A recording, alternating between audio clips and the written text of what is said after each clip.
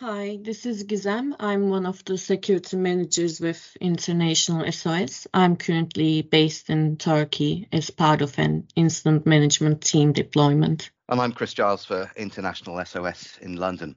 Gizem, it's been 1 week now since the devastating earthquake hit Turkey and Syria.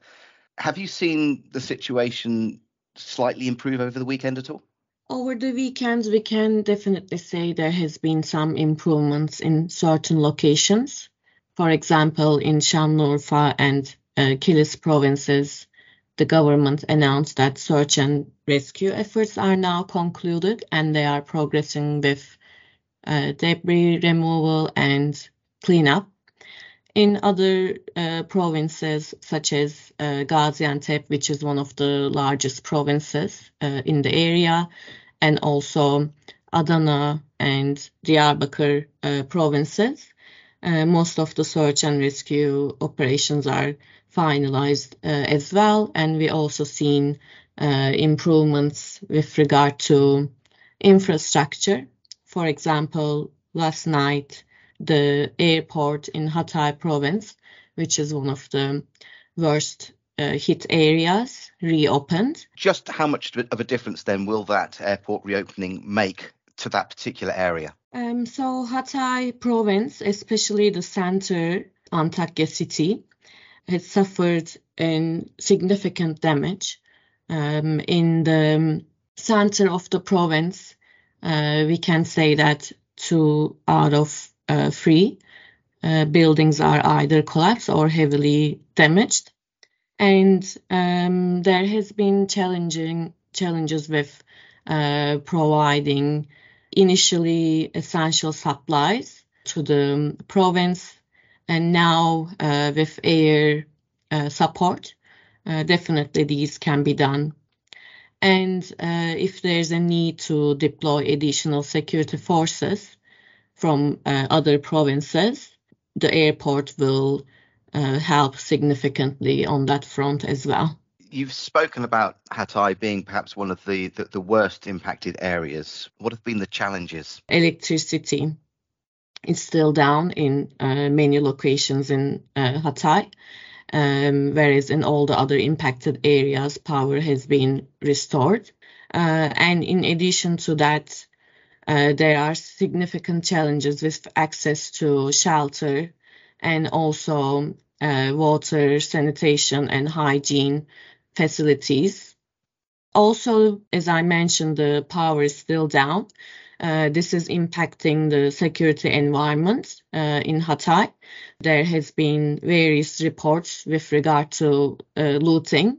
According to our local sources, looting initially was targeting essential supplies, but in coming days, there were also looting incidents reported targeting retail, but also residential buildings that were vacated by the impacted citizens. They reported that their jewelry and other belongings were stolen, and various retail stores which sell motorcycles or electronics, so these are not essential supplies, of course, were looted as well.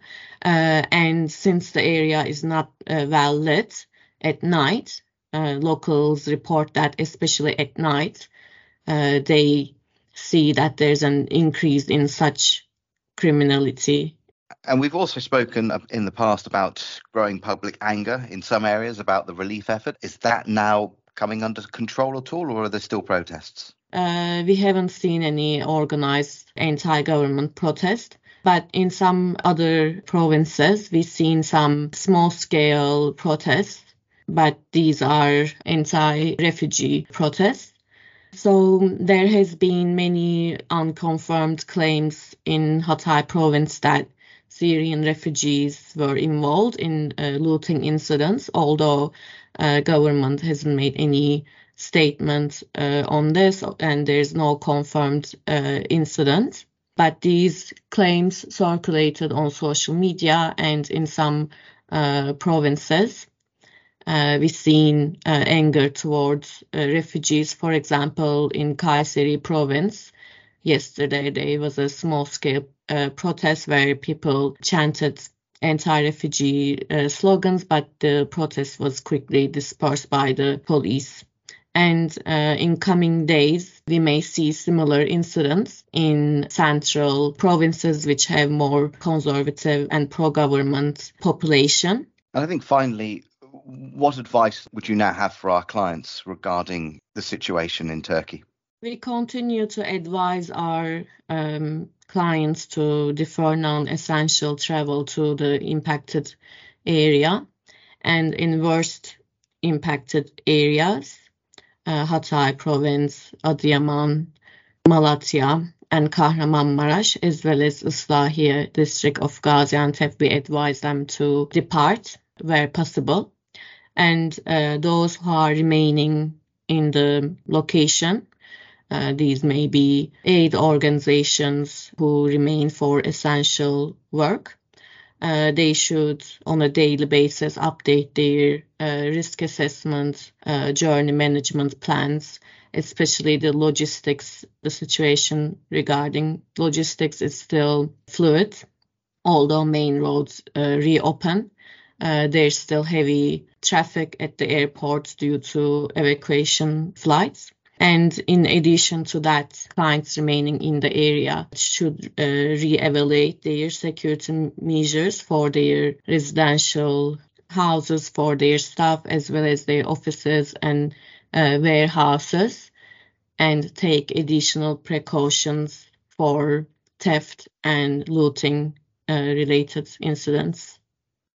And lastly, there are still challenges with regard to communication network, although it's significantly improved over the weekend. There are still ongoing challenges, and it's reported to be intermittent in various locations. So that the clients should have backup communication plans and equipment if they will continue to operate in these areas. Gizem, thank you very much.